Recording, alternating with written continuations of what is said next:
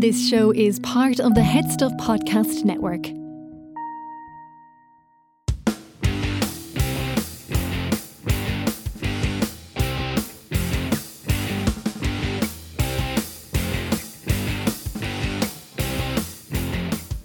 Hey guys, and welcome to Personality Bingo with me, your host, Tom Moran. So this week on the podcast, we have Justine Stafford. Justine is a comedian, she's an actor, she's a writer, she's someone who I met through the Try channel not too long ago.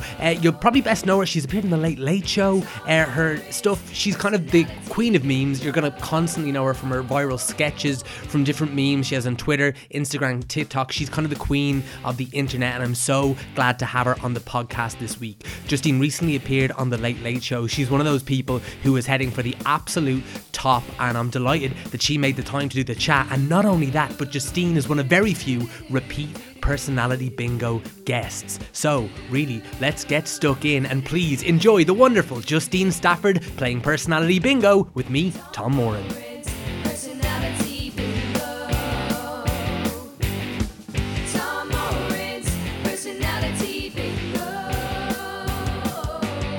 Justine Stafford, ready to play Personality Bingo? I bloody am, Tom. All right, here we go. So, you know the deal. It's 60 minutes on the clock. It's 60 balls in the machine. I've got 60 corresponding questions. I've also given you a sheet of paper with 5 numbers on it. Would you do me a favour and read out the 5? Okay, we have number 12, Yep. 21, Yep. 47, Okay. 30, Right. and 59. Lovely. I'm going to start a new career announcing the bingo numbers Yeah. as an MC. This is it. It's the very dream, good. Tom. Would you also do me another favour? Would you pick a 6th number, something that's not already there? Any number between 1 and 60. I'm going to go number 1. Nice. Yeah, I'm very, very creative there. Wow. Any reason?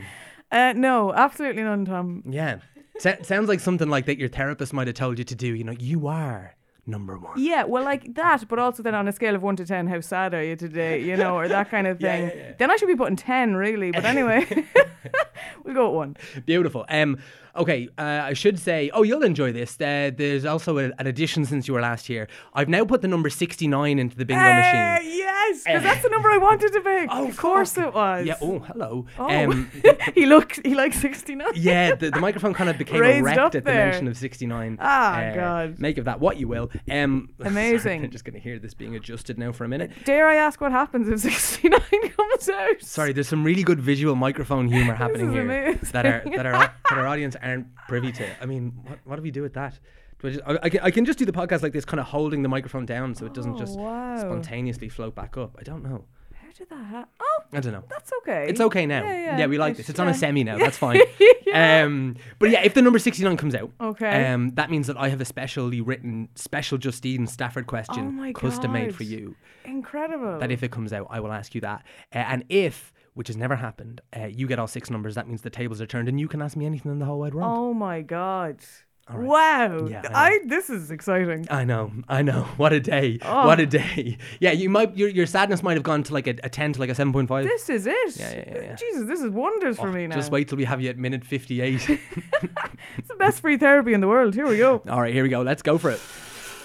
Okay, first number out, and we have number 8. Do you have it? I don't. No worries. Number 8. What is your relationship to aging? Oh God. See, I know a lot of friends that like get Botox, which is mental to me because the commitment to that, because they're like, oh, if you don't get it every 6 weeks, like, you know, you have to keep getting the fillers and that. I just could not commit to that. And I didn't know any of them were getting it, you know, because like, I'm 29 now. And they would have started like mid-20s at that crack. I just can't keep up with beauty standards whatsoever. Like, I'd rather just age gracefully. I mean, there's no graceful way to age. Yeah, there is. And just throw a few filters on my photos on Instagram and no one will know the difference. That's kind of how I look at it. Yeah. Like aging, what have I noticed? Hangovers are way worse as you get older. It's actually crazy to me to think that, you know, 18, 19, you could go out every night of the week and make it to your 9 o'clock lecture. Yeah. That's baffling to me as to how I ever did that, you know. And what about, but that's interesting. Like, I'm interested that all of your reactions to it were more like of the physical sort of thing, whether it be like aesthetics or like the body stuff. Because I think I get it more around like my this podcast is just designed to bring you to your insecurities, of course. But I think mine is more like about like I'm getting old, or like, you know, like we're the same age, but I'm getting close to 30. Tick tick boom. You know the film. And Bo Burnham turned 30 as well. It's that song. It's just I totally get it, because you kind of every year, like my birthday is my least favorite day of the year. Like I cry every year, and I have since I was age 7. Which says genuinely. I just, even at age 7, I was like, I've completed nothing. I've achieved nothing in the last year, and now I'm a year older. I like pretty sad at your birthday party with all your mates there. Blow out the candle. And what about at your 29th birthday? How did you feel then? See, my birthday is the 2nd of January, which to me is the most depressing day of the year, because 1st of January, right, everyone's out 31st, everyone goes out, they're mad, you know, and then 1st of January, everyone starts their New Year's resolution. So 2nd of January, they're staying strong. They have no money left after Christmas. They're not drinking, and everyone's depressed and miserable and hungover. So it is genuinely the most, which makes sense. Like, it actually suits me perfect that I was born that day, because I became that. But it's just always a depressing day. This year I forced myself to come up to Dublin and went out to a quiz, and it was actually a lovely night though. Really? Took my mind off it, yeah, because I normally never celebrate. I'd sit at home on my own and do nothing. But I was like, no, do you know what? I'll be different this year. Yeah. And it was good, yeah. But like, you know, the way like you're kind of joking about being like sad and being like, it's appropriate that I was born on the 2nd of January. Do you actually feel sad? Yeah. I do, yeah. It's, I think that surprises people sometimes, but no, genuinely, I'm very sad. but I get that as well about every year, the aging thing of like, another milestone of like, I look at my friends at home and they live very different lives to me, with like long-term relationships, building houses, mortgages, which is just a very, very foreign concept to me to do that. So when I contrast my life to others, I always feel like, oh God, am I achieving things? But then, you know, I meet up with those mates and they're like, you know, sometimes we think we should have done what you did and not have tied ourselves down to where we are or settled down so young. So I think the grass is always greener as well. Yeah. And then you forget sometimes everything you've achieved. Like, you know, I hate all that shit that comes up on Facebook, like memories, because it's depressing to see how much I have aged. But also then it's like, oh yeah, I forgot I bloody did Edinburgh, or like I did shows there and stuff like this. Like, you forget how much you actually have achieved to be proud of and positive about. 100%. Same to you, Tom. Thank you. Yeah. But what about then? What about like? What about say your 30th, right? So it's still a ways away. Yeah. But what do you think you're gonna like? Will you celebrate it? Will you do a party? Yeah, like for my 21st, I gave out awards at my 21st. And like my friends are like, what? It's your birthday. Why are you giving us presents? I'm like, I don't actually know. And I had a piñata filled with Johnnies. So I love to have a big party, and I made like custom made fortune cookies. Like they were all just filled with Eurobolics and stuff like this. Yeah. But I just loved that. So I made my own 21st birthday cake, and I had it like one layer was biscuit cake and then the other was a sponge, because I was like, oh, maybe some people won't want biscuit. Like why was I organising my own party? Pretty tragic, but I'll definitely have a party. My friend at home is like born the week after me. So we considered having a joint 21st and we didn't. And then I considered we'd do it for our 30th. But like, I just think that's too many groups of people come together. Because you know how it is. You know, when you have like a party and there's like your friends from a certain area and other area, and you're like, oh God, are these going to intermingle? How is this going to work? And then you're kind of on edge all night because you're making sure everyone else is having a good time. Mm-hmm. So I definitely will have a 30th. 100%. I'm just figuring out, will I have it in Dublin or back home? Like, that's the other thing. That's the other conundrum. Massively. I think I want to have mine at home. Really? Yeah, I think I'd feel better about it. Because, but then I'm like, it's kind of like, because we're both from Meath. So I'm like, it's a thing to get to Meath. And then you're like putting people up. Like if you're, I'm not putting anyone up. They can. My birthday. Yeah. Sort yourself out. Sorry, back to the Johnny hat. Was it full of Durex? Yeah, it was a piñata. Sorry, a piñata. Sorry, Johnny hat. That sounds interesting. but like, how many was there? That's expensive. It was, and I don't think any of them were used. I think literally all of them were just blown up and thrown around the pub. Yeah, it was a good time. Okay. This feels like an appropriate moment to move on. Yeah, I mean, I do think maybe event organising is something I could do if things don't work out. It might not be the most, PC, or not PC, but PG rather. Yeah. Might not be the most PG event, but everyone will have a good time. Wait, just going towards the 30s. What do you think? What are your predictions for your 30s? Oh. Like, say, do you know all those things that you were saying about, like, your friends doing, like, houses and mortgage and long-term relationships? Like, do you have an interest in that kind of thing? I do, but I go back and forth on it because then I want that, but then I know doing that means I can't really live the life I'm living. That's always the struggle I found. I find it very hard to maintain a relationship because of the life I live in terms of, like, gigging at nights and...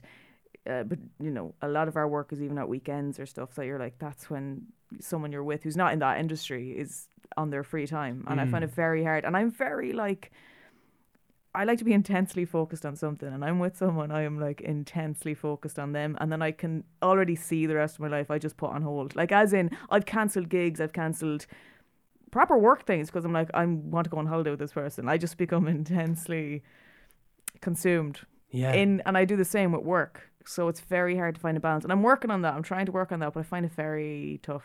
Huh. And I do. So I think about my 30s, like, would I settle down if I reach a point in my career where I can kind of take the break off a bit? Because I feel like there's momentum at this age. And when you're getting a little bit of, like, opportunities that you need to... If you stop now, you're kind of back to square one. And it kind of feels like I've spent years working on this, that you'd be kind of throwing that away nearly. Or, like, what was it all for? If you just stop now. So I don't know. I go back and forth on it a lot. Like, I change every day, Tom. One day I'm like, I want to do this. The next I'm like, I don't want to do this. I want to be back home in the country and raising a family. So, yeah. Yeah. I have no idea. You can do both. Yeah. It's tough, though. Super equally, tough. Kids, what? They sound fun for like an hour. And then I'm like, that's the rest of your life. Like, respect to people with kids. And especially because I know so many people in entertainment who have kids. I'm like, how are you? I'm barely getting myself up out of bed in the morning, and you're looking after another life, multiple lives, as well as keeping on top of your career. Respect. Yeah, it's huge. Can't do that. It's huge. What? Yeah. Well, you know what we can do? We can play bingo. Oh, yes. Let's give it a roll. Okay, here we go. Number 27. Do you have it? No. No worries. The question is, what is the most important quality you seek in a friend? Oh, God. In a friend. I feel like you're just going to... the first thing you say to all these questions is, oh, God. Yeah. God. That's the most... Yeah. In a friend, I suppose... understanding, I think. Because, you know... There's so many things that happen in my life that I make decisions that I think... A lot of the time I need reassurance or want reassurance. I'm like, have I made a terrible decision here? And I think a friend would really need to understand how my mind works a lot of the time, as have previous relationships where when I go to them with a problem, they would understand why I'm freaking out about a certain thing because I think a certain way. And I do think that all as well probably has something to do with getting a diagnosis of borderline personality disorder, whereby it's just kind of, it's emotionally unstable. Yeah, emotionally unstable personality disorder, whereby you just have difficulty regulating emotions. And so then basically what happens is that something that would not affect someone else will affect me hugely. And like my emotions would just be out of control. I can't deal with it. So I think having a friend who understands kind of that I can be a bit kind of emotional at times is probably the biggest quality. As well that I would want to be for a friend. You know, you want to be understanding of them and be there for them. It's hard to pinpoint one exact quality because I feel like there's an umbrella of things that, you know, you'd really seek in a friend. Obviously someone who's good crack. Yeah, you know? Of course. But then they're going to be good crack if they understand me, because if they're not good crack, we won't understand each other, you know? So I feel like understanding might be the most core one there that's needed for the other areas of a friendship to work. Can you think of an example of like that thing of, because I'm not sure I knew that about, that you had a diagnosis of borderline personality disorder. Can you think of an example of like what one of those things that, you know, someone else might take in their stride that might, you know, be a big challenge for you? Can you think of an example of that?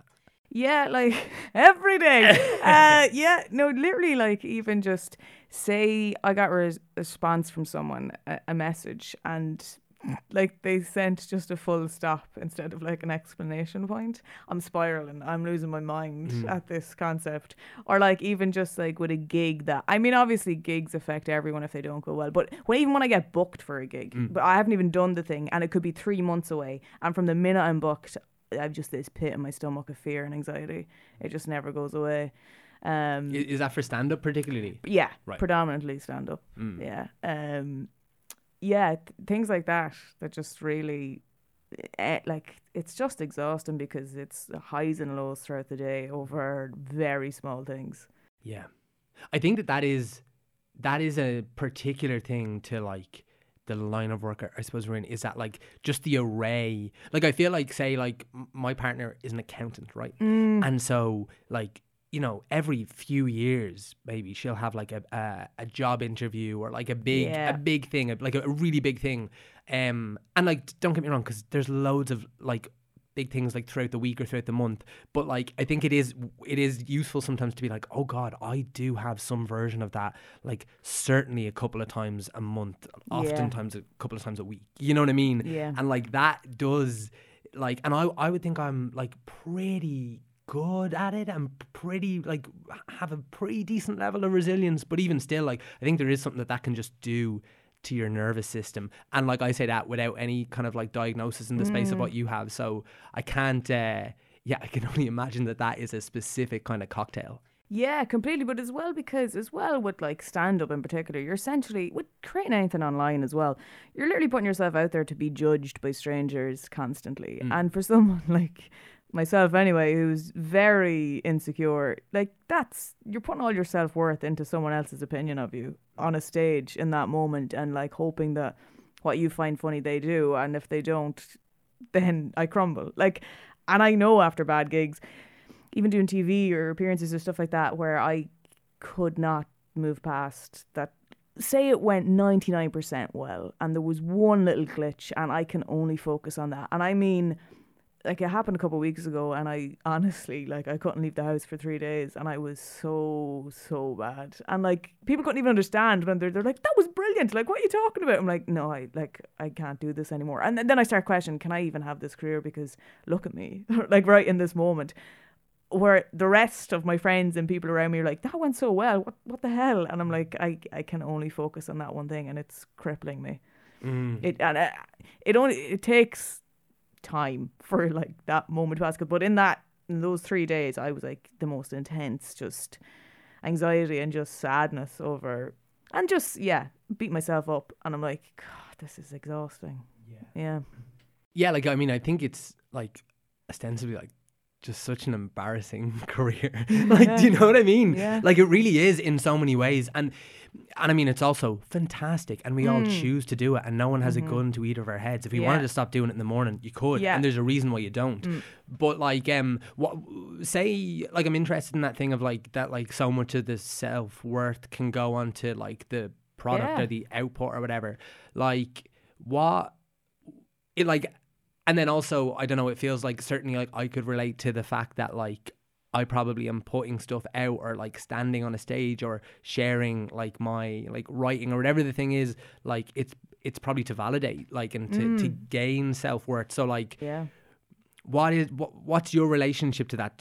Would you relate? Oh yeah. Okay. Yeah, or in an intense relationship there. That's that is literally something I struggle with deeply, especially because as well with like the word content and content creation online, you know, you put out a finished product and people have no concept as to how much time went into creating that. They're only seeing this 30-second clip and have no idea of the hours, especially because a lot of stuff I do, I would edit a lot, or you know, spend time putting effects and stuff into that. They've no understanding of that, or don't care. At the end of the day, they're just seeing the 30-second end product, and the second they've watched that, they're making a decision whether they like it or not, first off, but secondly, they're just thinking, what's next? And they've no idea of just how draining that process is and how much time it takes, and putting yourself out there like that, it gets to me. But like, that's the thing with it. It's just like, it's always constant. When does it end? Like, as a viewer, you know, you're just seeing that 30-second and waiting then for the next, what's next. And I'm like, can we not just appreciate this one thing for a moment? And then I'll go and have a nap and then do something else. But then I get fearful about that. If I'm not creating stuff, am I falling behind? Am I going to be forgotten about? And I know that's not true, because I've seen friends who've taken breaks for long periods of time. The second they come back, it's like they were never gone. But I personally struggle with that, to be like not always on. And equally, because when I take breaks from doing comedy, I start to like get rusty in terms of like writing jokes and stuff, that I'm out of the loop and out of the process, or even not sure what's relevant that people are talking about anymore.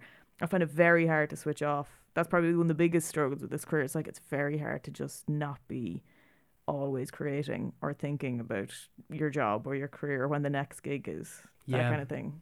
Yeah, I think like it's really interesting that you straddle both of those worlds of like the online and the like live audience, because like I really don't do anything. Like the only thing like really online I do is this, and it's not really online, it's this, you know what I mean? And then you put it onto like someone's phone or whatever. But like I think, and every year, Justine, probably on your birthday, I write down with a list, and I'm like, this is the year that I'm gonna start putting stuff online. And about, I would say, what are we in, March? I would say about like the second week of January, third week of January, I was just like, Tom, you don't like putting stuff online.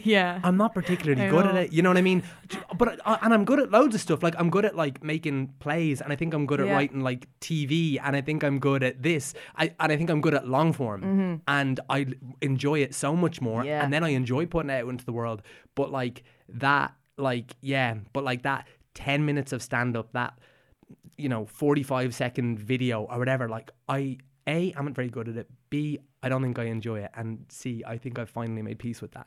That's great. That I'm so happy for you making peace with it, because that's my biggest struggle. Even with stand-up, it's like I'm always this back and forth of, I know deep down it's not my end goal. It's not what I want. I don't, like, the dream for me is not having an hour-long special at the Apollo or whatever. It's doing long form for TV. That's something, because that's kind of my kind of goal for 2023. There's a lot of threes in there. My accent doesn't help, but it would be to focus more on longer form, because I've obviously done a lot of short form stuff, and I think I've kind of gotten all I can out of it. Like I don't enjoy it as much as I used to at all, and I've always wanted to focus on doing more longer form. And I know that the thing that I'd love to be doing most is acting for comedy TV, or like even in drama kind of stuff as well. I'd love to get more into writing for TV or like film, because that's definitely far more what I'd like to now progress onto, because I just feel like short form, there's only so much you can do with it, and then it's just this constant loop, as you're talking about, of like just constantly putting stuff out. You never really have time to focus on other things because you're focused on this, and that's what I'd really like to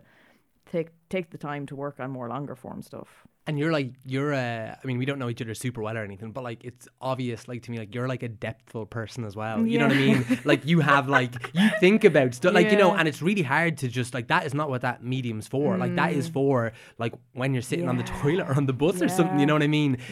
Whereas like if you are someone who's like kind of like introspective, or someone who has had like an interesting life and has gone through interesting stuff, like there's an absolute space for that. And but also like I think just to the other argument is that like now having got like the following you have, but also like I think what's invaluable about putting stuff online in the way you have is I'd imagine your like senses for like what a massive swathe of people are probably kind of sort of gonna find funny is probably really sharp, and I think that's really useful for like going into that long form space. So like it'll all feed each other, but I think like for you to have that clarity is like fantastic. But it can just be difficult though, because sometimes I can do something that I know is going to do well, but in my heart of hearts it's not what I want to do, and that kills me. That really kills me, because it could just be me reacting to a food video, and I'm like, why is this, I put my heart and soul into a sketch that's like taking a lot of time to film and edit, and then put effects and everything on, and that'll get like 1/50th of the reaction this gets. I'm like, I don't know what you want from me, internet. I really don't. But I've written stuff for longer form and got rejected, obviously. But I'm going to keep trying to do that until hopefully something comes of it. Yeah. And like I've done auditions for shows and stuff that haven't led to the roles, thankfully, because I've seen the finished product. I'm like, absolutely, I'm not suited to that. But that whole process is great as well, to get more into that, and hopefully down the line it'll all work out. Yeah, it will. It 100%. Right? Yeah. Right. Let's give it a spin. Okay. Number 47. Do you have it? I do. Nice. Yes. Well, no. Okay, I'll bring you back down to earth. What's your relationship to heartbreak? Oh, God. Jeez, I have said oh, God to every single one. Okay. Oh, it ruins me. It ruins me. That's also my fear of getting into something serious again, because I know how much it cripples me after the fact. I'm very bad. Again, I know that that's directly linked to my diagnosis, that would affect me hugely. But I've had some, bad experiences in the past. Like, I think as you get older, I remember my first ever heartbreak, and you've never experienced anything like this, so you think this is the end of the world, and it's so funny looking back at those things now, because I'm like, that was Justine. What the hell? What age were you? Paint the picture. At that age, I would have been 17. Okay, great. So like you're like kind of 50 or yeah. Oh, when I think of it. But I think the more you experience it, then you're like, oh, this is just life. And I know then as well, I can be mature that, like, I've obviously ended things with people and understand how hard that is for them, so it's kind of all part of life. And at the end of the day, a lot of the time I feel like if it hasn't worked out, it's for a reason, and I look back on things at the time that I thought this is the end of my life, like as in there's this was the person for me and now they're gone, and I can look back now and be like, they weren't the person for me. It's very hard to be honest with yourself in those moments because you're just consumed by emotions, and like your ego is wounded as well, desperately so, and you think I was what I thought was the best version of myself for this person, and they didn't want that. They didn't want me at my what I thought was best, and I can see now I absolutely was not my best. But in that moment, that is crushing. That's like, the same as bombing on a stage where you're like, oh God, honestly, wow, I've poured my soul out to this person and they don't like what they saw. So I'm not good at it. I'm a hopeless romantic though, and I get so. It's so funny because I remember talking to my friend Dermot about this, and he was like shocked. He was like, "I never would have had you pegged as that at all." Like I'm a sap, but when I'm in something like that, I'm very just dedicated and like little things. Always thinking of things that they said and getting little presents or little reminders or mementos, stuff like this. Planning trips that I think will be particularly special for them and blah blah blah. I'm a loser. No, I mean, you sound like you'd make a really good partner. That's what it actually sounds like. But what about so that was interesting as well earlier when you were saying that like if you are in a new relationship and all that, like, and getting swept up in that to the point where like you'll start cancelling like gigs or work. So like I'm interested in that notion of like that the self-worth comes from like work, but like would you say that is the same? Like, does it feel like, and again I'm just projecting all my shit onto you, please forgive me, but like do you feel like whatever that like hole or that wound is, it like that they're both just like band-aids for that? Ooh, I think when you start something new, it's that honeymoon period as well, and there's this incredible rush of endorphins, and I'm just chasing that a lot of the time in something new, and I'm like, I don't want this to end, I don't want this feeling to ever end. And it's the best in the world. I'm trying to compare the two. I think they're very different because obviously stuff on stage or online, it's not real me. And that's actually one thing. I remember seeing someone who would have known me kind of previous to stuff I'd create online, and he was like, you're such a different person to what I thought you were in terms of like what I am online, which I find such I don't know, I thought was like a nice thing because I'm like, I'm not. He's like, you're even funnier not online, which I was like, oh, that's, I don't know if that's nice or not nice. I'm like, what am I doing wrong online? But that's, I think, probably a misconception. Because the whole thing with parasocial relationships as well, that like people see you online, they think they know you, and they really don't. They're seeing a version of you that's online, and it's oftentimes not even scratching the surface of who you really are. So I don't think they're the exact same experience of being on a stage or creating online versus someone you're with seeing you as you are, but they're both wonderful feelings. I actually think probably the relationship one is probably you're more vulnerable, so it's probably a deeper feeling to me. Far more an intense or real feeling than the one you get from doing live shows and things like that. Totally. But like, it's that like, I don't know, I think what it made me think of is like if you were single, you wouldn't turn down those gigs. So the fact that you're in a relationship, it's like, I feel safe enough to do it now because that like lack in me is now being filled by someone else. Does that resonate? Do you know what? It kind of weirdly does, but also doesn't, in that I actually when I'm alone, like I'll convince myself out of doing gigs as well. Like I've cancelled a lot of gigs when I'm single, being like, talk myself out of being like, you're not funny enough, you're not good enough, you're going to let everyone down. And I've been with people who have actually been great to encouraging me to be like, no, do the gig, like I'll come along, say for example, or like I'll see you after, which is actually really good as well. So it's not like I'm always, putting my career on hold when I'm with someone, but depending on it has to be the right fit, like that person is going to support you. If I've been with people where I felt like this might not work out because I'm going doing gigs, so I'd have to just prioritize them, which was a silly decision. But if you're with the right person, I have been at times where they're encouraging you to do both, and that's the best kind of, because that support is great. Do you have a hunch of so presumably like you've had partners who've been like in a similar industry versus partners who like work in something completely different? Do you have a hunch of which suits you better?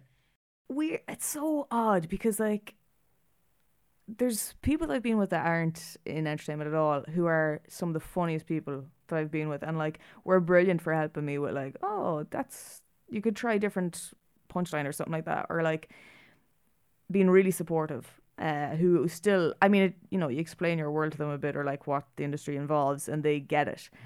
So I found people not in the industry really great, as well as then, different people who work not directly in comedy, but like would know the same kind of entertainment industry, I guess. Yeah. So like the benefit is, they understand the long hours or stuff like that. But I actually don't think there's one. I always have in my head that it makes sense if I should be with someone who's also in a similar field, that I'm like, it'll make sense. But it kind of doesn't, because then they're working a lot, like you could be off and then they're working, so it never really works out. And also I tend to find that they're probably as focused on their careers that it's not really their priority to be in something serious, so it's difficult to work out more often than not, as opposed to someone who's not in the industry, who's doing a bloody hard job, but like come 5 or 6 in the evening, that's them shut off, and it's their time. Whereas I think with people in the industry, it's harder to have a hard stop every day. You're always checking in stuff online, or following up emails or connections, or like seeing what's trending, or like stuff that you can write into new sets that's happened in the news, stuff like that. I just find it very hard in that industry, and I know others who would struggle with turning off and having their own time. Yeah, I mean, again, it's kind of a boundaries thing as well, because like in a normal office job, like for want of a better phrase, like you've got like, you're kind of like, your hours are like 9 to 5 or 9 to 6 or 8 to 6 or whatever the thing is, you know what I mean? And it's kind of, obviously like, people work late, but like generally like it's like that is an enforced boundary, whereas like you don't have that. Do you have like a time of day when you're most creative, or like when you work best? Night. I'm always night, which is annoying. Yeah. Because I could be up till like bloody 3, which annoys me deeply. But that was the same even in like secondary school. I was better at studying at night. I couldn't do like, I tried it for a while, evening study, where you'd stay after school to do study at like from 4 till 6. It was useless to me. I don't know why. I'm just better working late at night. That's always been the way I am. Yeah. Interesting. Yeah. I'm the exact opposite. And I actually think it's really unfair, because I think like the world is designed for morning people. Yeah. It's kind of shit, like. Yeah. Because I love working like first thing in the morning when no one else is up. Yeah. I love it. I can't even picture ever being like that. That's incredible. Yeah, no, I love but I think it's also weird. I think it gives me like a, I don't know, I think this is so gross to admit, but I think I'm kind of like, no one else is like there's a bit of smugness to it, which is disgusting. No, I did get that feeling when I'm like going to like a shoot, and it's like a 7 a.m. call, so you're like walking through town at like 6 in the morning, and you're like, they're just delivering bread. Yeah, that's all that's going on in the world. I'm like, oh, look at me, up before the rest of the world. We are the same milkman. Yeah. Amazing. Right, we give it a spin. Yeah. Okay. All right, here we go. Number 7. Do you have it? No. No worries. Number 7. The question is, what do you think people's favourite thing about you is? Oh, Jesus. I didn't say God. You didn't. Switched it up there. We mix it up. Yeah. I think it depends on the person. It varies. God, I suppose that I'm good crack. But also, I think that I'm empathetic. I'd like to think that that's probably one that, again, people who really know me would be like, I guess, surprised, or not surprised, but they'd value that, because I can really relate to a lot of people's experiences, or understand a lot of people's emotions or feelings or things they've gone through, because I've had similar things a lot of the time. I find that very helpful, because it's always great to help someone who's going through something, to be like, been there. Obviously everyone's experience is unique, so I can only tell you about my own experience, but I think that can be helpful to people. And people have definitely said that to me about me being understanding and just very, patient or empathetic about things. But then as well, like the whole I'm good crack, I suppose. I would be told that I am anyway. But that's a very tricky question. It depends on the person as well. It really does. Like, yeah, and also like I think that's it. It's interesting in your space, in like the space that we work, say like where you're like, you know, especially like if you're not in a TV show or something, and like it's like, oh, you know, as you said, like Justine Stafford, it's like, but it's that like personality version of you. It's like the performance version of you, which is like important to have that. But like you kind of gotta, it's weird. Like I think you actually need like such a gross level of self-awareness to do that well, you know. And as you said, like, but I think that is the growth, I think, of if you are in that space, and as you said, you're trying to like drill down into, no, but what do I really want, and then like earlier on you said an interesting thing of, you're like, internet, what do you want from me? And like it's true, but also like the question should probably be like, no, Justine, what do you want from the internet? You know what I mean? In that, like, because if you ask them what they want, like they're probably gonna give you a really honest answer, and you're probably not gonna like it, because you're like, but that's not like authentic to me, you know. And like that's such a, especially when you like you like make work about, like I make a lot of work about like myself, and even when I like am writing in like a fiction space, like it's nearly always coming from something really close to me, and like because I just know that's when I do my best work, you know what I mean? So like it's that weird, it's really embarrassing, like recently, like in like just kind of like, you know, we all have our like big copybook or our big like notes folder on our iPhone, right? And I was looking through like, what ideas do I have? I have a bit of time now, and I was like, I can go back and like look at some ideas and get some stuff together. And then I was looking through them, and I was like, this is great.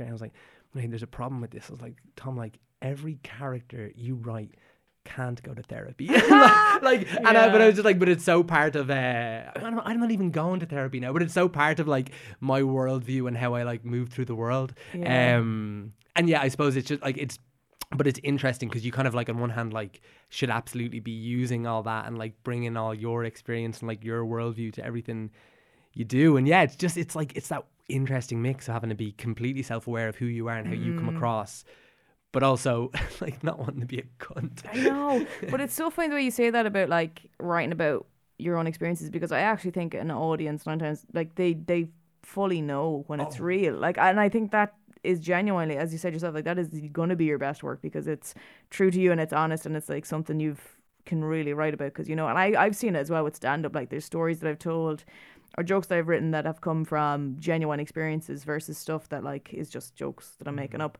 And I always find that an audience connects more with the real stuff. So it's definitely there's a reason people do it. And the whole phrase of write what you know, because it is going to be the most authentic and probably the best written stuff. I think that rings true. Like, this is how it's always been. Double Love is a podcast in which we explore the strange and terrifying world of Sweet Valley High, book by book. Join me, Anna Carey. And me, Karen Moynihan.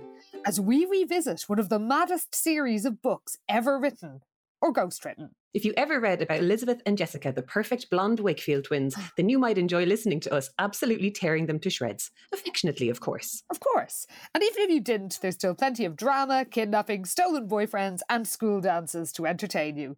Find us on the Head Stuff Podcast Network and wherever you get your podcasts. So what about like some of that like difficult stuff that you've gone through? Because I know in our last conversation, and it was something we didn't have the same experience, but like say like in my most recent show, and actually less than I intended, but like we sort of spoke about some of my relationships with like food and like body stuff and that, and even you were speaking about, and like in that show talk about like a lot about like like heavy like trauma stuff, which is like, you know, difficult, but also in the context of like a comedy show, I think was like, it was like an effective way to do it, you know? Yeah. Like, what's your relationship to some of that, I suppose, like that darker stuff from your real life and like writing about it? Do you do it? Yeah, I do. It's a strange time right now because I think everyone is kind of the term mental health has kind of become a bit of like an eye roll nearly at this point, in the sense of like everyone's just like, look after your mental health, and you're like, what's that even mean anymore? And I think everyone's becoming just a bit jaded towards it, or fatigued. So I'm kind of conscious of not really going too much into it in my stand-up. Obviously there's still aspects of it, but I wouldn't be my main focus anymore. Maybe at the point when I was doing it, it was something I needed to do for me to be able to even start a conversation about it, because at that point I was very early on and come to terms with things or dealing with things, whereas now it's just something that I'm kind of dealing with myself, and I don't feel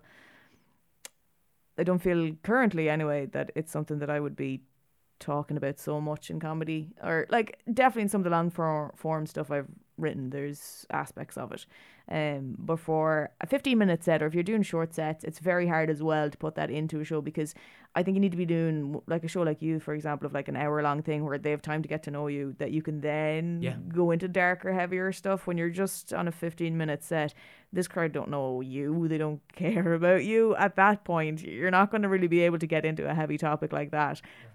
It's a lot harder, so it's not something I really do focus on in my stand-up or stuff online as much these days. Yeah, and like also like they need to know you're okay. Yeah, you know, that's a huge thing, and if you don't have kind of time to like bring them through that journey, that's something I feel like I've only really wrapped my head around recently, in that like even some writing stuff, like my impulse previously might have been like, oh, and it's a good impulse actually, like, is to like start with this really shocking thing, and that's a good impulse. But then like I think with a bit more experience now, I'm like, but that actually can like alienate people completely, you know, takes them out of it, because they're just in their head thinking, is he okay? Like it really does. And I would have noticed that as well with talking about stuff about eating disorders, definitely in stand-up, that people are kind of more looking at your body now more than anything than listening to your jokes. And it's a natural reaction to have, but you're like I became conscious of that, to be like, I don't think this is the right platform right now for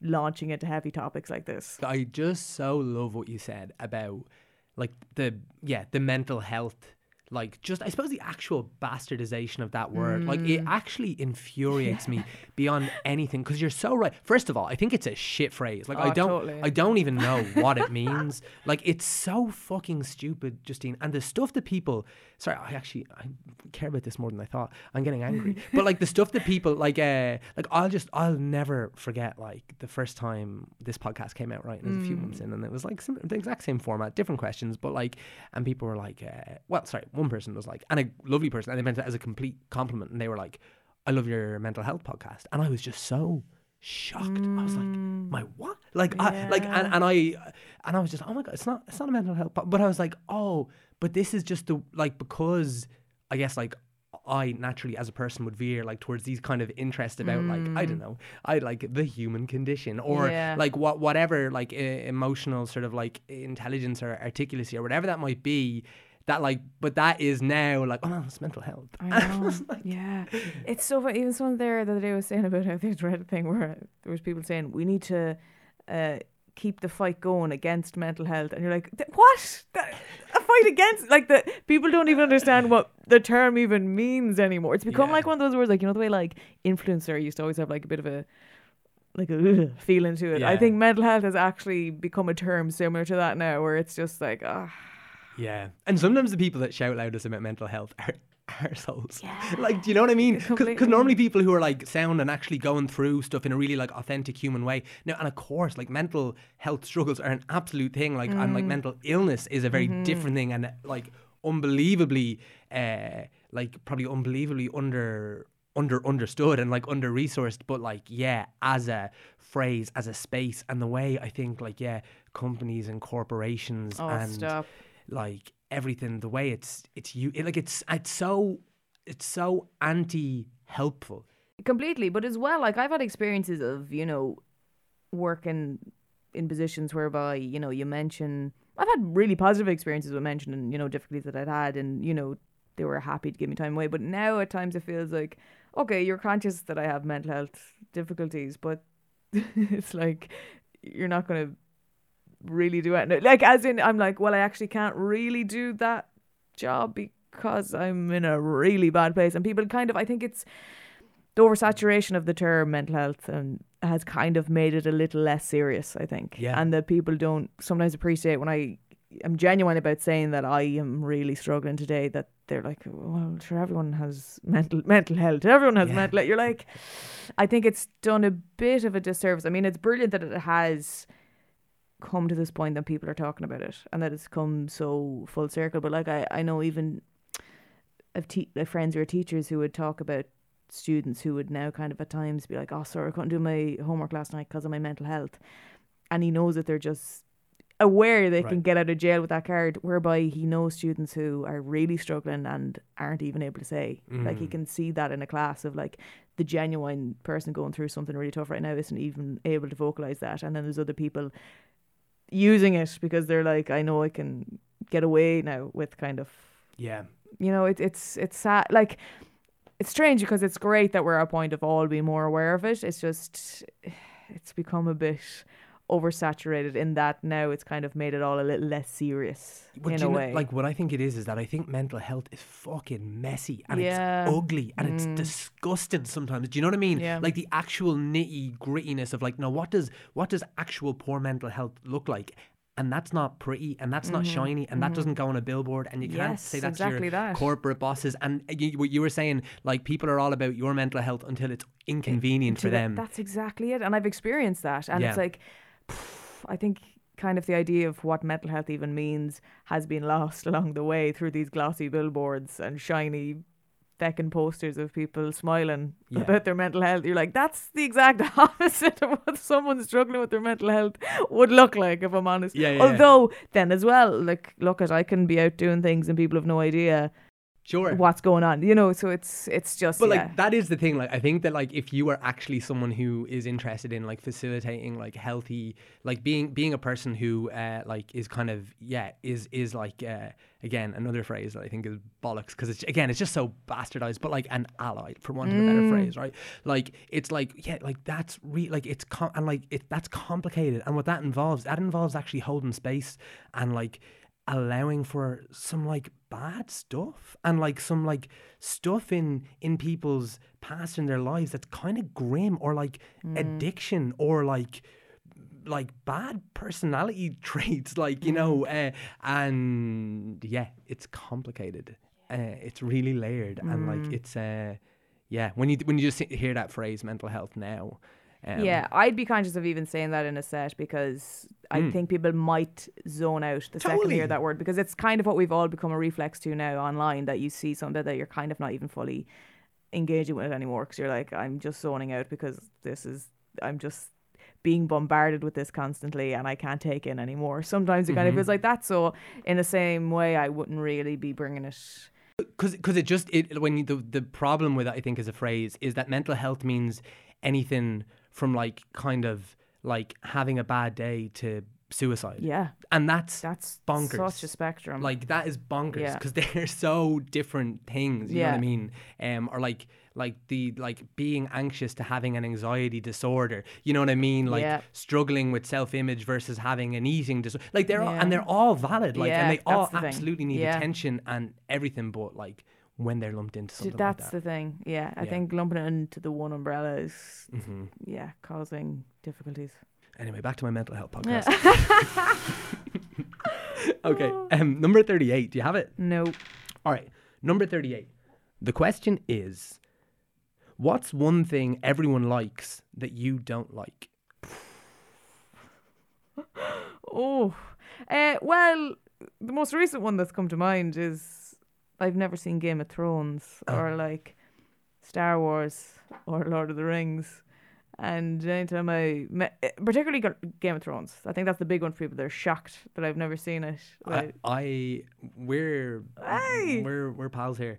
The difference, I really fucking tried. I just thought it was kind of shit. Oh, no way. No, I've heard amazing things. I don't know what it is. I could never. I never had an interest in watching it. And look at now, you know, there's actors in it now that I'm really into, that were in it, that I'm like, should I go back? But now I kind of feel like the cultural moment has moved on, that I'm kind of like, I don't mind letting it go. Yeah, totally. I feel like, just based off the references you gave there of things that you're less into, like, are you kind of not into dragons? Like I'm not mad into like sci-fi or fantasy or that sort of thing. Yeah, I think it's that. But then, like, say there's a new series, Severance, that I adored. I couldn't get into it. I adored it. Adored it. And there's examples of shows that I absolutely love. Like The Last of Us, I wouldn't necessarily classify it as sci-fi, but I absolutely adore It's it. fucking brilliant. It's amazing. Yeah. So it's not, I think it's that they're kind of more, I think I need or prefer stories that are far more like focused on the characters. Like a small group of characters. These kind of shows that are more personal or intimate in that way. Could be any genre, but when it's a huge ensemble cast, I lose it for some reason. There's too many. I can't make a connection with all of these people, and I want to find the person in the show in this small cast that I can connect to and get invested in. Yeah, I think that's it. I heard it described like recently as like that's more authored work, and I was like, yes, I think I like that. And I think that resonates. Yeah. I really get that. That makes sense to me then for the shows that I would. Yeah, definitely. Okay, sweet. We give it a spin. Yeah. All right. Number 18. Do you have it? No. No worries. Oh. Number 18. Oh, okay. Interesting. What in life gives you self-esteem? Gives me self-esteem. Fuck, this is a mental Good health podcast. Lord. Oh, Jesus Christ. I think it's all, Oh, yeah. I used to have some like questions like, pineapple and pizza. Yeah. You know. All for it. I'm all for it. What gives me self-esteem? That is a very tough question because you can get kind of short-lived bursts of endorphins when something does well online. Or particularly if like people whose work I really look up to and respect, if they've engaged with it or seen it, I'm like, oh my God, that's an amazing feeling. That feeling in particular, where someone that you really respect is now watching and responding to your work, I'm like, I've peaked. Go on, name Take me out drop. now. Give us an example or two. Well, like there's people that follow me, like obviously I'm in love with Sharon Horgan and everything that she's created, and she's reacted to some things that I've made online, which is just to me like mind blowing. That is I'm like, phenomenal. you know, growing up, every show she's made has just been something I'm like, oh my God, I love this so much. And just as well, in particular about Sharon, that like she's such a range. Like she's written in so many comedies, but she's acted as well in so many comedies as well as drama, and that range to me was really inspiring because at times, as we've touched on, I get sad, and I like the idea of being able to play kind of a deeper character or somewhat more drama involved in it, and to see her able to do that was just really inspiring to me. Yeah, I think like, I mean, she's my hero too. Whenever I like have to speak about like what career I'd look like, it's always Sharon Horgan, maybe like with a side of Aisling B. You know what I mean? But especially, it's well, the thing about Sharon is because like she's not known as a stand-up, which again was really inspiring to me because I know deep down it's not the thing that I want to do. So to see that someone can still make such an incredible career in comedy and in writing without necessarily doing stand-up, that's really inspiring to me. Yeah. You know, and I love Aisling and everything that she does, and her stand-up is brilliant as well, but like her shows are incredible. Yeah. And her performances, in particular those two have been really really influential to me. And then Jason Segel, seen some of my shorts and said they brought him joy, and that blew my mind as well, because again, he's another person that has done so much comedy but as well has done so many deeper dark dramas, and that to me is really just inspiring because I love that range. Yeah, I know as well, I've listened to a lot of him speak about like taking a break from creating because of being kind of typecast as comedy, and he just wasn't in a comedic mindset at the time to even do it, and that I could really relate to. And then he took some time to do drama and more kind of deeper things, and I just really could relate to that as well. Yeah, I think I think this is where I feel like I'm trying to think of a synonym for evolution, but like for like the way I've changed is that like I think you want to do work where there's space for all of you. You know what I mean? So like anything you do should probably be a little bit funny because you're kind of funny as a person. You know what I mean? It's like you want that, but also like you're introspective and thoughtful and depthful and apparently very sad. So like there should be space for that as well. You know, and I think it's about trying to shape what that could look like. Yeah, I think it's that, because that's the thing, if like people would be surprised when I would say that I'm sad, you know, because of the version they know of me online. So it's definitely because I just do always feel that with roles that I'm like, I want to be able to show a deeper range here because I have it. I know I do. But it's oftentimes it's convincing people to give you that opportunity because all they can see from your online really is predominantly comedy stuff. So it's harder to convince. But hopefully that's my goal. I really would love to get. I'm getting a bit too ambitious maybe because I think I need more experience on screen anyway for like even comedy and more experience in that to then branch out into more dramatic stuff. But like as well because I'm coming from a background of not doing acting. Like so it's even sometimes I consider should I do a course and maybe just build up kind of more experience in it. Because it's definitely something I'd love to progress more in down the line. Well, I think as well, like, you know, generally speaking, if you look at like the comedies that are doing really well now, I think like a lot of them, I mean, like even a lot of like Sharon Horgan stuff, which is so funny, but like they're kind of like they're written like dramas. There's just funny people in them, which is kind of the way I think is like better, or sorry, not better, but like the way that like I'm starting to think about that kind of stuff because it just it gives you such an incentive then to like make the story really tight, make the arcs really like deep, and then if there's jokes in there, like great, they're kind of a nice little surprise. Then they're made, the beats in her shows like of like it will go for something really heavy to then something really fucking funny. Like the writing in it is just incredible. You know? But then like there's like, you know, like Dara O'Brien is like, he was one of my first comedians I ever saw live, and I just love everything he does. And I remember him sharing something I created online, and that blew my mind as well. What was it? I made a Line of Duty piss take video, and he already shared it, and I, you know, and it said lovely words about like people should follow me and stuff. That I was like, wow, like it even exists to these people is mental. That the idea that people can see stuff you create like that is just crazy to me. Yeah, nice. Do you think that thing of like self-esteem, does that resonate like as an important thing to you? Because like I've heard people say that like self-esteem is like stupid. It's not a good thing to strive for. Like it's a bit airy-fairy. It's a bit intangible. Whereas I think for me it feels so important. And like maybe it's because I would relate to a lot of what you're saying, and like maybe it is like because at times certainly I would have like struggled with like self-worth, you know what I mean, or that. So like then I think when I have good self-esteem, to me, like I don't know, it's just so much easier to move through the world. Like, is it something you think about or try to cultivate? Yeah, it's a strange one because I think the more I find it difficult because the more following or like viewers I get online, it makes me more kind of anxious, or particularly as well people that I look up to and I'm conscious they're on my pages, like there's this additional pressure of like what I'm creating, if it doesn't do well, I'm like, oh my god, everyone thinks I'm a failure here now. And I struggle very much with finding the balance between removing myself from what I create and put online, that they're different, because it's very easy, and I have directly put my self-worth into what I've put out online and literally put it down to how many likes this gets. That's how much I'm worth. And that is very hard to remove yourself from. So it's something I do find difficult. And again, if I get into a good run, like with a few gigs, you're in a good place. But then all it takes is one bad gig and you're back down to square one. Like, but I think the more you do them, you get more resilient. And I don't think you fall down as far as you might have if you were out of practice of doing it. But it's definitely something I think is important, but it's something I really do struggle with. And it's bizarre because you could have one day where I feel good about myself and then the next I really don't. So that's the annoying thing about self-esteem to me, because I can get into a point of feeling like I think I'm on top of this, and then the next day it's like I'm not. I'm really not.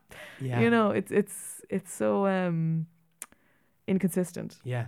If I would struggle to find consistency in self-esteem.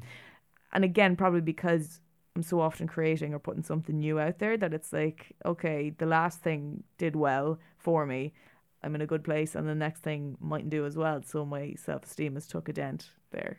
Do you have like a kind of a sweet spot of like frequency of output, like if that makes sense? So is it once a week, once a month? What's it look like? It's very sporadic. Right. Depends what's going on as well, because then you kind of get conscious of, God, I don't want to oversaturate pages and people's minds here.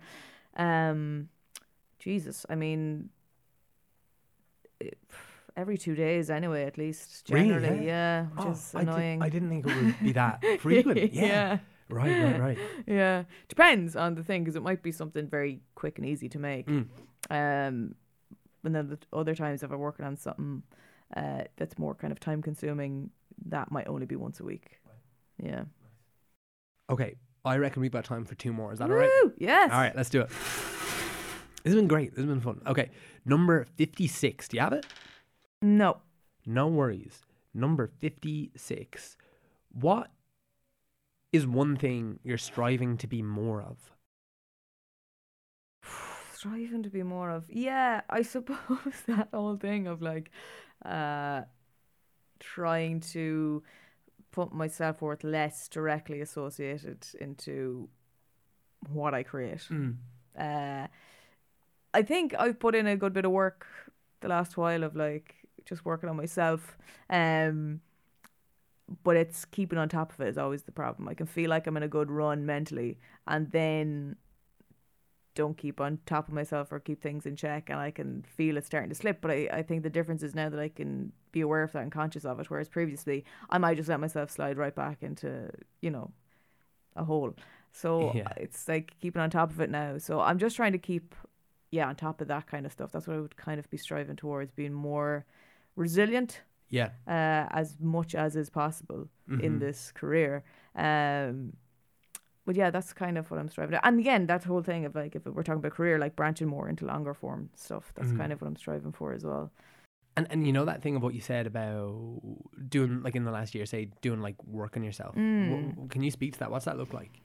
Kind of, I would have had a process of only going to therapy if I was in a crisis point. So kind of doing that more consistently so I don't reach that crisis point was kind of what I realized I needed to do.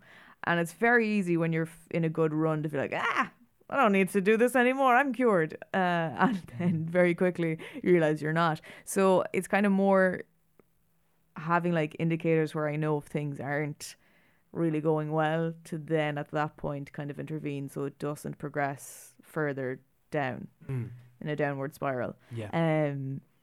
As well, like Ireland's relationship to drink is very complicated, and I try to not drink as much anymore, or especially even on nights out, to not drink the same amount I would have drank, because I find a very direct relationship between drinking and being very depressed the day after or the days after.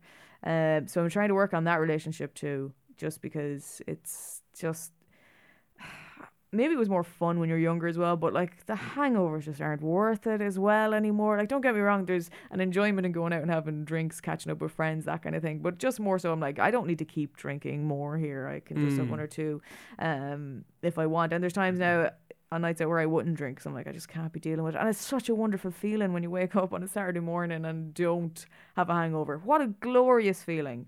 That's when I wake up and I experience what you feel like every morning, waking up early, Tom. That's when I'm like, wow, I could take on the world. It's a beautiful feeling. So that as well, I think, because I would have struggled with it, because you're kind of, especially in this bloody industry, that like a lot of times you're hanging around after gigs and like trying to get, be seen as I'm sound, book me again.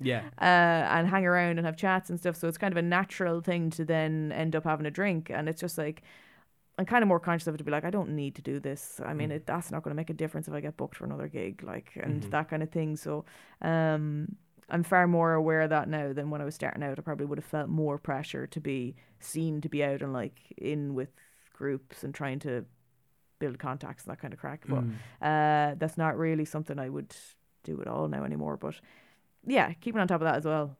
Yeah. Do you like... So for context, I don't drink anymore. I stopped when I was 26. It's been like 3.5 years.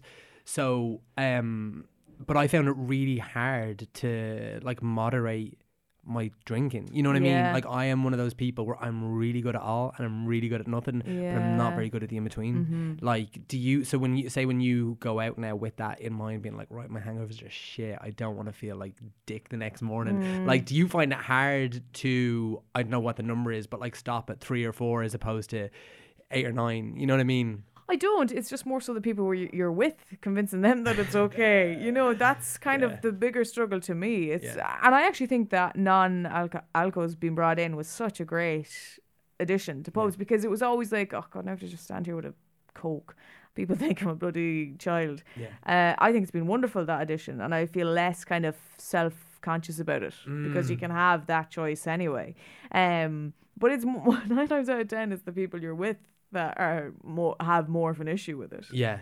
There's obviously people that understand fully, but sometimes people can be like, go on, sure, Jesus, there's only one more, go on, what harm will it do? And it's like, what difference does it make to you? That is so true. That's so true, because like now that I don't drink, right, people don't argue with that. Like no one's gonna be like, go on, like you've had 3.5 years, if you grant now, do you know what I mean? Like no one does that. But like I think that's so true. If you're just like, yeah, but I'm trying to, like, I don't want to stop drinking, I just want to like not get fucking hammered. Like, and like that's actually like that is a good thing, I think, to say out loud on this, because like that's probably something people do that is definitely something people do in complete innocence, out of soundness, being like, but I'm going to the bar, I want to get you a drink, drinking like fun, we're having, and you know, and like I think that's what's so hard about drinking as well, is because the more you drink, like that, whatever that impulse of like sensibility is in you, it like diminishes and diminishes. Yeah, and diminishes, totally. you know? That's it. But as well, I've done periods where I don't drink for like a good few weeks, and it's always filling the time. I find like you've so much more free time in that, like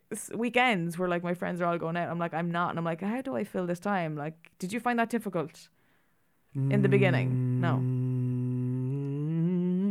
So I ate a lot of scones. That's what I did. Nice. Okay, I didn't do that. I did, like I can speak. I don't think I've spoken about it, and I don't mind. But like when I stopped drinking, I knew I wanted to stop drinking, and I talked to some friends who didn't drink and who like were, you know, in AA and all that, and they were like, come. So I did. Yeah. And I went for 30 days in a row. The first 30 days I stopped drinking. Yeah. And I never went back, because I think for me, I didn't want not drinking to be the center of my not drinking. You know what I mean? Like I wanted to stop drinking and just like not. I get you and completely. also like I'm lucky in that like I don't need to go and do I that. get you, Like some people do, and like I think like anything like that, AA or any support groups are kind of like the most amazing things I've ever seen. Like because they literally save people's lives.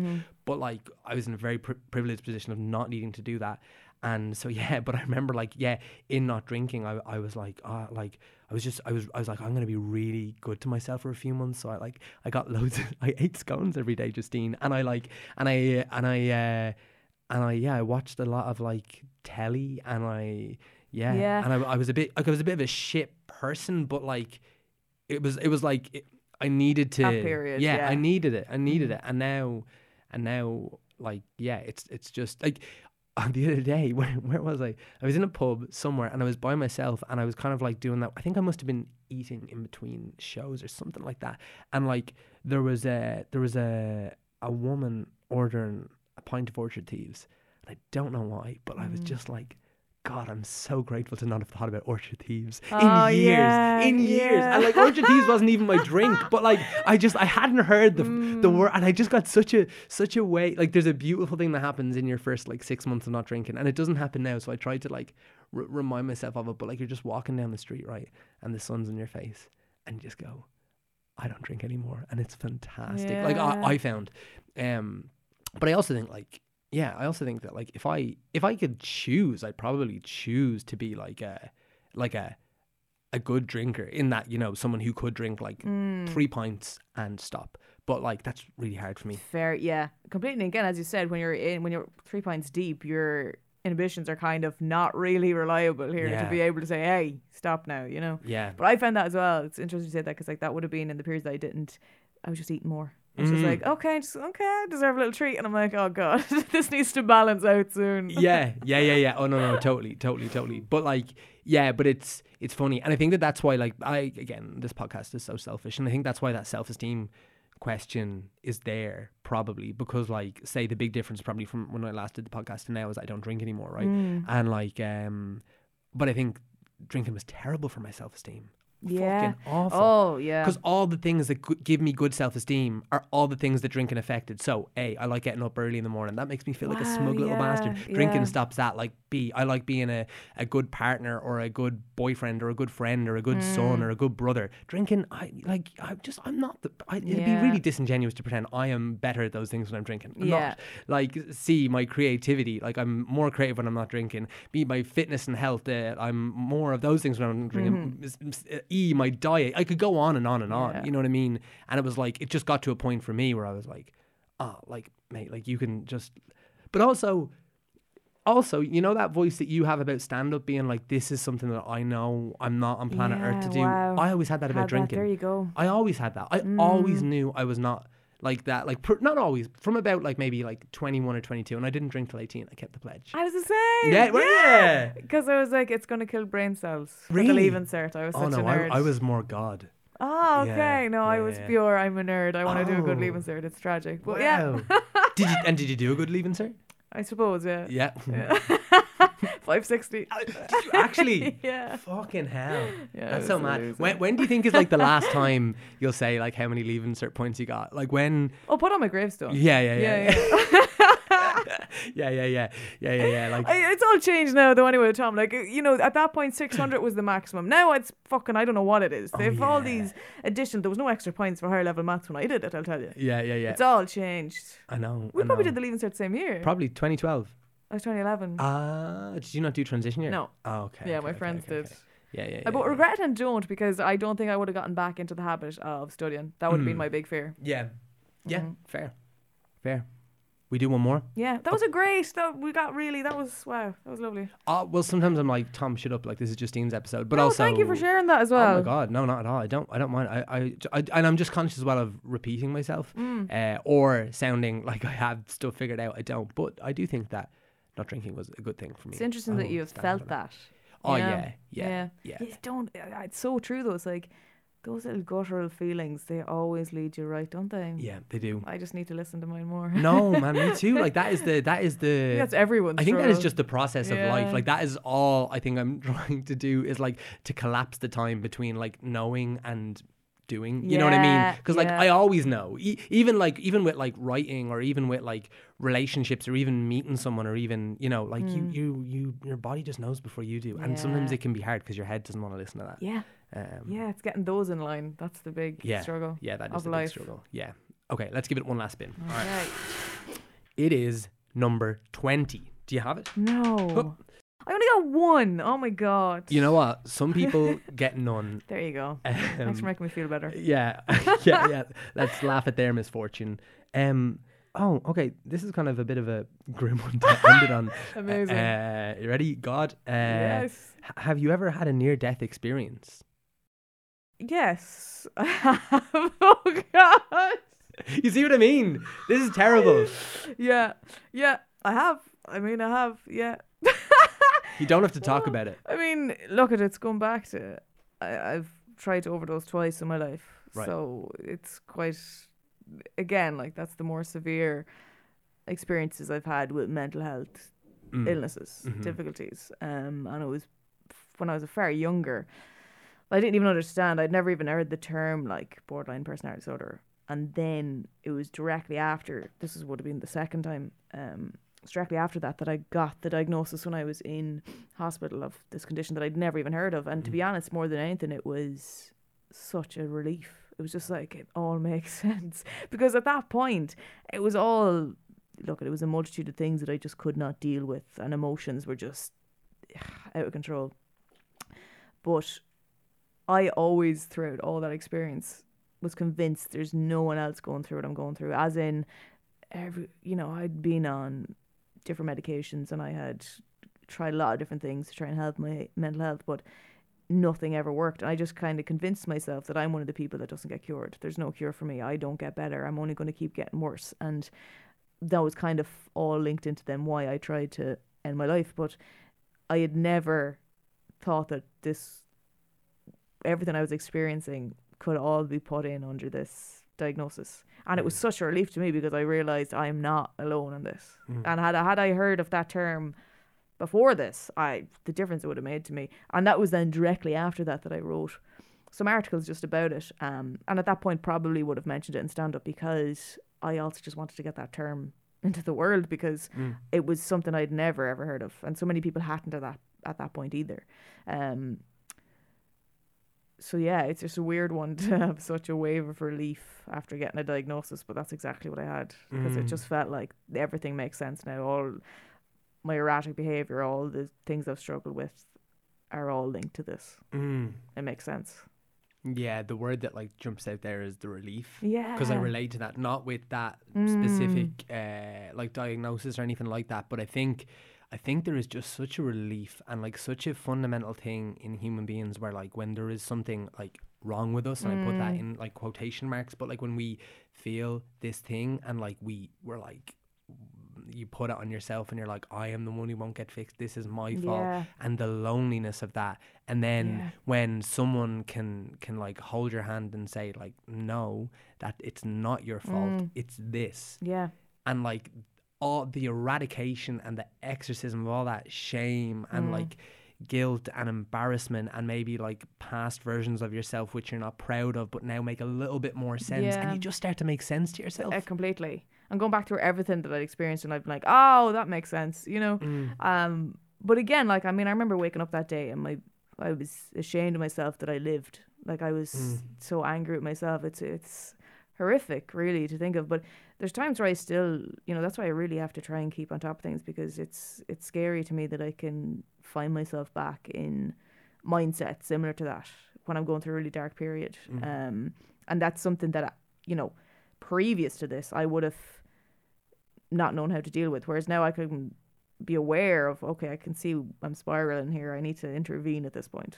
You know, that's the kind of the difference between the two.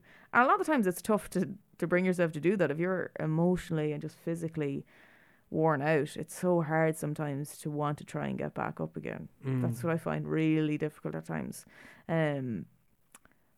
But it's just trying to keep on top of it and not let yourself reach that point. And the diagnosis that I got for that was such a help in that. It was like, yeah, exactly. Relief is such a perfect word for it. Yeah. Fuck, I didn't mean to end it there. This is the perfect comedic arc, because it starts with me being like, it's not a mental health podcast, and then by the end it's definitely mental health. And again, I said I was born on the most depressing day of the year, so it's all makes perfect sense. Oh my god. Oh my god. Come here, thanks so much for doing this. Thank you so much for having me. This was really fun, even though and I, you know, like, fuck it, I am unashamedly interested in like the full spectrum of like what it means to be alive, and like unfortunately like it is those shitty dark moments as well as pineapple on pizza, which we are in favour of. Very much in favour of. Very, very much in favour of. Come here, do you want to tell the people anything coming up or where they can find you online, whatever you want? This is your time. Yeah, I suppose I'm not sure when this is coming out, so I'm not sure what will be coming up. So I'm just going to say my social media pages instead. Please, probably. It'll be like about April. April, okay. End of March, early April. Yeah, okay. I'm going to link to my pages because I'll be posting stuff there about things I'm doing. Because some are not yet confirmed. But my Instagram is Justine Stafford _ and my Twitter is Justine Stafford, and my TikTok is Justine Stafford Comedy. So that's where you can find me on all those pages. Justine Stafford, thanks for playing Personality Bingo. Thanks so much for having me, John. So guys, that was the amazing Justine Stafford playing Personality Bingo. Justine, if you're listening, a massive thank you to you for taking the time to do it. I so appreciate it, and it was so good to get caught up again. But before we go any further, I want to give a massive shout out to you, our wonderful listeners, for supporting us as always. Like I said, we are back. We are trying to get back out there into people's RSS feeds, into their podcast feeds. So if you can, give us a like, give us a share, your Instagram, Twitter, screenshots, whatever you can do, it makes such a difference. But also I want to give a huge shout out to our wonderful editor. Thank you to the brilliant Megan Fox for looking after us so well, to the whole team here at the Head Stuff Podcast Network for being absolute legends and taking brilliant care of us. Also to the wonder Connor Nolan. Wow, that was a mixture between wonderful and Connor. It's Connor Nolan for our beautiful artwork, and to my pal Liam Moore for our amazing theme music. So really, that's it for this week's episode. We'll see you back soon for another episode of Personality Bingo with Tom Moran. Tom Moran's Personality Bingo. Tom Moran's Personality Bingo.